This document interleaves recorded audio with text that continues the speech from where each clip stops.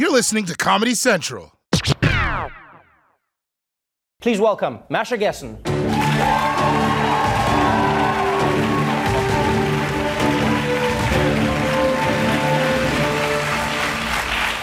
Welcome to the show. Thank you. I cannot start the interview without commenting on your shirts. That is an interesting motif you have on there. This actually is a shirt from the 2011-2012 protests in Russia. What does that shirt mean? Putin must not wear a princess crown? Yes, Russians against tiaras. It's Putin should not be a monarch. Right. We should have a liberal democracy. That didn't work so well. Let's talk about that. Let's get straight into that idea. Putin should not be a monarch. Do you think in many ways Putin has managed to cement his power as, in effect, a monarch of Russia? Absolutely. There are no elections. There are no elections for Congress, the Russian equivalent of a Congress. And there's a presidential election, but no one can get on the ballot without Putin's personal permission. And no one can campaign. Which seems fair. I mean, he thinks he's the best person for the job. he genuinely does. He is someone who for a long time has felt, though, that his standing in the world has been diminished. He's someone who has felt for a long time that Russia isn't where it should be in the world. Would you argue that that's all he wants from America and from the EU and all of the powerful nations out there?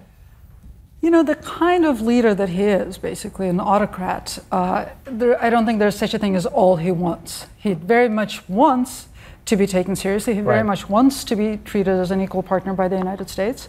But he will always want more. I mean, it's in the nature of that kind of leadership to want to expand, and it's also he needs to constantly sort of create the illusion of movement in order to be able to mobilize the population. It's interesting that you say the illusion of movement, because you've written extensively about Vladimir Putin and understanding authoritarianism, looking at what it comes with and what it entails. When you look at Vladimir Putin and you look at Donald Trump, are they the same person? Are they similar? Or are there aspects of what they're doing that reminds one of the other? They're not actually that similar, right? I mean, emotionally, they're completely different. Trump is raw emotion, and Putin he prides himself on being so controlled, right? Now I just and they pictured, obviously Trump crying watching a movie. I'm emotional. Not exactly what I mean, but they come from different histories, and everything about them is different.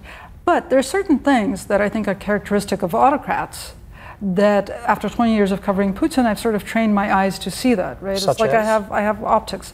Well, like for Trump and Putin, one amazing similarity is the way they lie, right?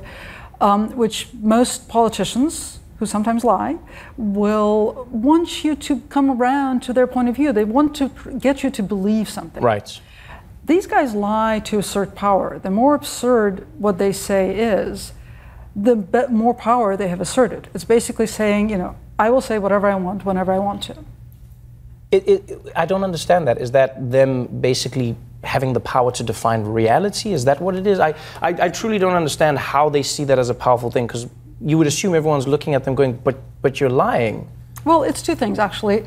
One is having the power to define reality, right? I'm not just president of the country, I'm king of reality. Right. But it's also a bully tactic. I mean, it's like the kid who stole your lunchbox, and you're saying, you stole my lunchbox, and he's holding it, but he says, no, I didn't take your lunchbox, right? And he has the power. That's interesting. When you look at Putin and Trump's relationship, the media has been focusing on it. You cannot escape it on the news in the US. Do you feel that this is the right amount of attention that should be paid towards it, or is there a different way to look at it? As someone who has been an expert at what the Russians want or what's happening with Russia-American relations, how do you think it should be handled as a topic, as an idea? It's important, obviously, and Russian interference in the election is important. But I would argue that actually what's out in the open is much more important than whatever an investigation has unearthed, at least at this point, right?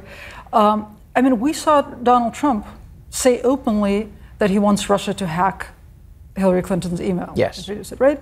And so I don't quite understand the excitement when nearly a year later it turns out that Don Jr. said in private, in confidence, the exact same thing his dad said in public for all the world to hear. But right? wouldn't some people say, yeah, but that's different. He said it, but then he claimed that he was being sarcastic, whereas with Don Jr., it looked like this was an action. These people were willing to collude with the Russians.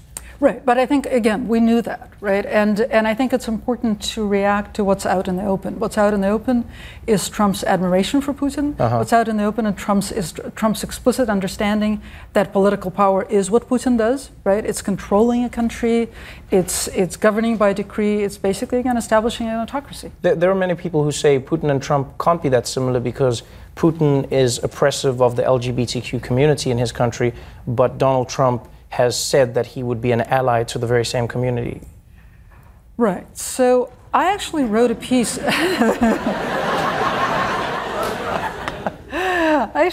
A year ago in which I argued that that if Trump became president, he would likely reverse progress on LGBTQ rights. And it was a weird thing to do because when I was writing it, I thought logically I know this to be true. Emotionally, I couldn't believe it. Right? I was even as I wrote it, I thought, well, it's impossible. You know, it's like, it seems that we have made so much progress. Right. There's no way it can be reversed. Plus, Trump had said, you know, he had draped himself literally in the rainbow flag. Right. And yet, it was the most recent social change. It was the most, it was the fastest social change. But I think even more than that, and I think this is where what he did a year to the day after I wrote that article. With tweeting that transgender people weren't going to be allowed to serve in the military. What he did was something that's emotionally actually goes to the heart of Trumpism, which is very anti-modern. It's this promise of return to this imaginary past that is so simple that everybody's role is assigned at birth, and you know you're born to be a carpenter or a farmer, and you will live in the same quarter for the rest of your life, and you are born man or woman, and it can never change, and nothing about you can change. That, I mean, it's an almost mystical kind of past, but it's the kind of past that he promised us. You know, he ran on the promise of an imaginary past. And I think emotionally sort of saying to Americans, look, you're not going to have to face the possibility of inventing yourself. Right. Is very important for him. So if we're to look at Putin and Trump and their relationship as it stands, I believe the Senate just moved the bill forward now to the president's desk, sanctions on Russia. That seems like it's going to be a major point for Trump. He's going to have to openly say, yes, I am completely with the United States, or I'm going to deny this, I'm going to veto this bill and not support the sanctions. Do we know anything about their relationship beyond what we're told in public? Is there anything that we should be looking for as someone who's familiar with the Russians and as someone who's seeing Donald Trump at the same time? So again, I mean, I think that we should be looking at what's out in the open, right? We should really, at all costs, try to avoid the kind of conspiracy thinking that a leader like Trump, who is himself a conspiracy theorist, produces, right? You want to mirror it and look for the hidden secret instead of just staring at the truth that stares you in the face. But frankly, I don't think that Putin is as interested in lifting sanctions as he claims to be. Oh, interesting. There's a particular set of sanctions that that Russians are very interested in lifting, and those are the sanctions imposed by the Magnitsky Act. Yes. Right, and that's when they talk about adoption, they actually talk about those sanctions. Those sanctions are important because they target people personally, they target their assets personally, and they have really felt the pain. Right, when the country at large feels the pain, that actually it doesn't necessarily hurt Putin, and in a way it's a mobilizing tool for him, because Russia has been sort of gathered around Putin, who has said that Russia is at war with America. He has been saying that for basically the last 4 or 5 years. Wow. It's a scary story, and the shirt that you're wearing makes it light at the same time. Thank you so much for joining us. I appreciate your mind. The Future is History will be available October 3rd, but you can pre-order now. Masha, Gessen, everybody. Watch The Daily Show weeknights at 11, 10 Central on Comedy Central, and stream full episodes anytime on Paramount+. This has been a Comedy Central podcast.